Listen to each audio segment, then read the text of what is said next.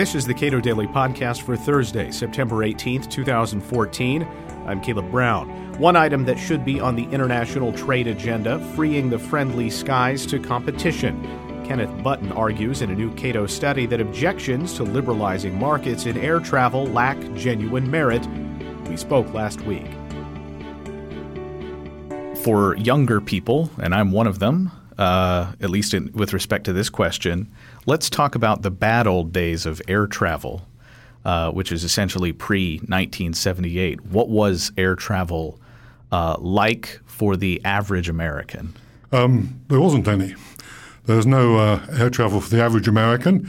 The wealthy traveled and the businessmen traveled. The planes were half filled. In 1970, the average load factor, the average occupancy of an airliner was 50%. Fares were high. There were two types of fare, economy and first class. First class was approximately 50% more than economy. The government set the fares. The government decided which airline would provide each service. There's very little choice. So the average person couldn't afford to fly. And in many cases, there's very few options to fly. The choice routes were very limited. Okay. I like to surprise my libertarian friends by telling them that Jimmy Carter was one of our biggest deregulating presidents of in the 20th century. So what happened in 1978? I think I would add to that the guy who pushed this through the Senate was actually Edward Kennedy, who is possibly even more inclined to intervention than Carter.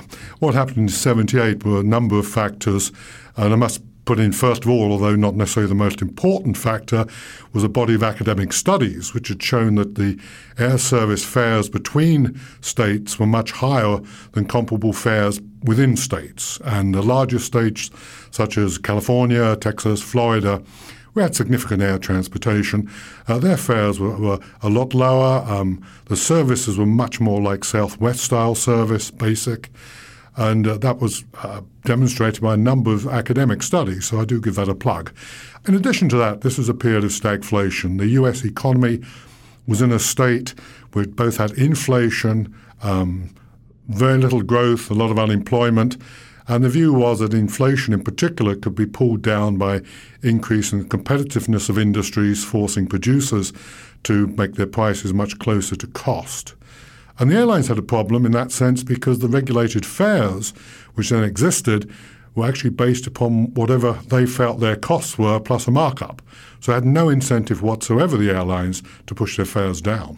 Now, when you talk about comparing intrastate and interstate air travel, that's important because states had a freer hand to allow price fluctuations. Why is that? Why does that comparison matter? It's still true. States actually have got jurisdiction over their own internal transportation. So all the states which had a significant air service system actually controlled the airlines that operated within them. And most of the states which I mentioned, Texas, Florida, and California, which clearly are large, they actually decided to open up their markets earlier, and you had a lot of what we would now call low-cost carriers operating, whereas a federal system controlled who could fly between states and regulated their fares. Okay, let's fast forward to today. What is competition like among air carriers in the United States and with carriers that are based in other countries? Well, competition is pretty intense domestically. What we see is, first of all, lower fares than we had before. The real cost of travel is much lower.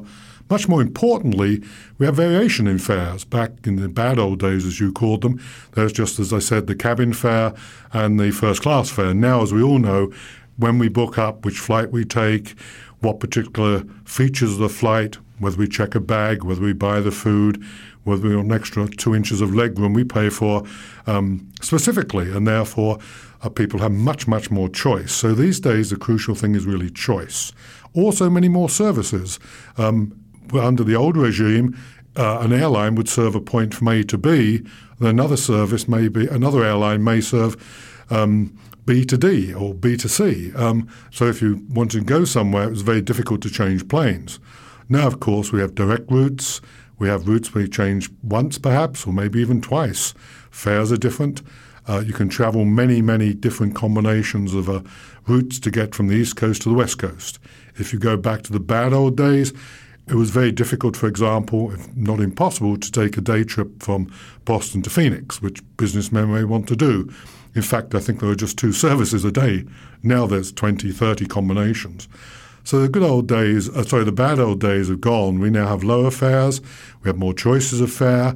We have different qualities of service, more routes. It's just more flexible. It's become a consumer good. It's like catching a bus or even using your car to some extent. Now, the United States could simply, of its own accord, allow foreign carriers to compete on domestic routes. Is that right? No, that's not right. The U.S. restrict what is known as cabotage, which is the operation of services within a country.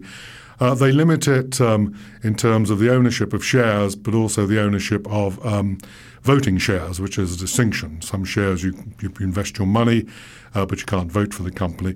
And that's been restricted for a number of reasons in the past, one of which is to preserve a military airlift at times of military or civil problems where you need to move people and goods around.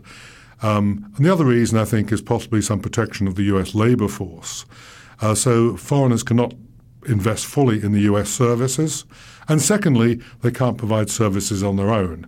They cannot come in and provide a service between, say, Washington and Harrisonburg in Pennsylvania. That can only be provided by a U.S. carrier. So the United States can't unilaterally change that? The United States can do whatever it wants to within its borders. It's an independent country. It chooses not to do so. Okay, so then why is this wrapped up in a trade agreement and rather just a matter of U.S. domestic policy? Oh, well, quite simply because the aviation industry is now a global one. We have 3 major alliances that probably control, depends how you measure it, 75% or so of the world's traffic.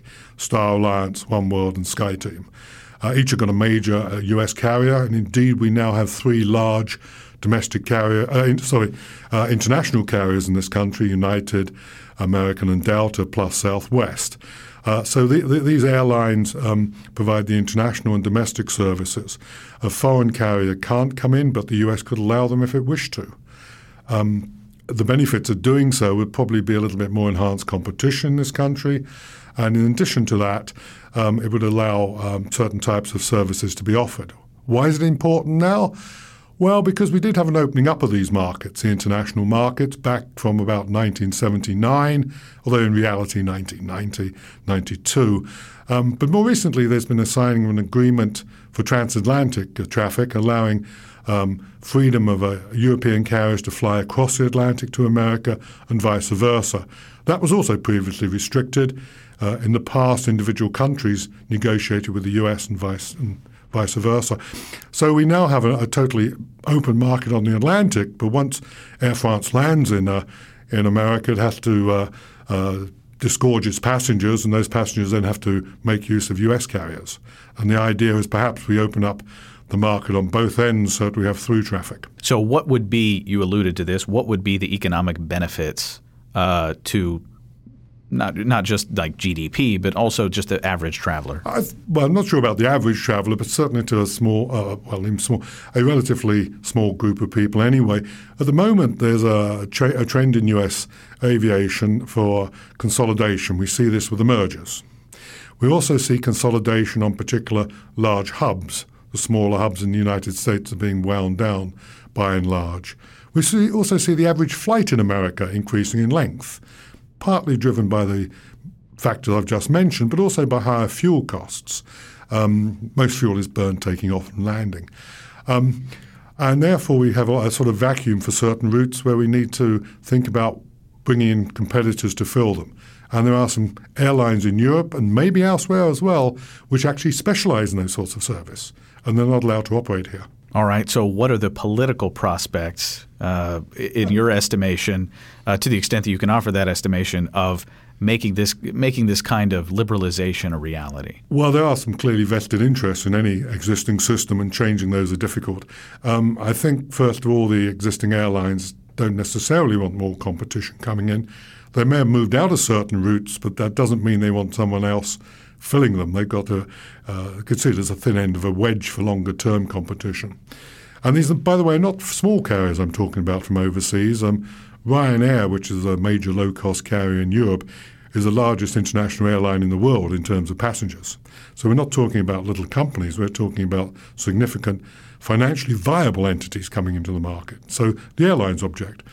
The unions object. They fear that this will bring in foreign labour and that this will impact on their wages and work conditions. There's some concern with the military that the current system they have of taking on American airlines at times of emergency, that will evaporate. So there's a lot of concern about this. How important is it that airports are typically owned by these weird hybrid authorities? How relevant is that to this problem? I think there's several important points to do with the ownership of airports in this country.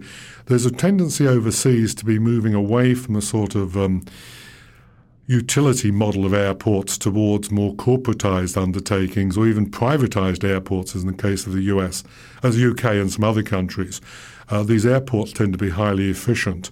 They're allowed to charge differential pricing. They have different contracts with the airlines. Generally, they benefit. In this country, the airports have got they're essentially municipal undertakings, as you rightly said, often combining several municipalities, New York Port Authority being, I suppose, the obvious one for size. And they haven't got the incentive to be really efficient. They are monopolies, and the mentality is very much of being a public service rather than a commercial service. So they're very important. I would also add to that, we also have a situation with air traffic control. The air traffic control in this country, and once, I've not quite been ostracized by the FAA. I once described the FAA as the last bastion of Marxism. It's state-owned, it's funded by taxation, and you don't have genuine user fees. Increasingly in Europe now, we're moving over to systems where the fees for using air traffic control system are related to costs. The air traffic control systems in some countries, like the UK, are privatized, private-public partnerships, and in some other countries are non-profit but commercial entities. So I think it's not simply the airports, to be blunt. I think the infrastructure in this country has not had the reforms which the airlines have. Kenneth Button is author of the new Cato policy analysis entitled Opening the Skies. You can read the full study at our website, cato.org.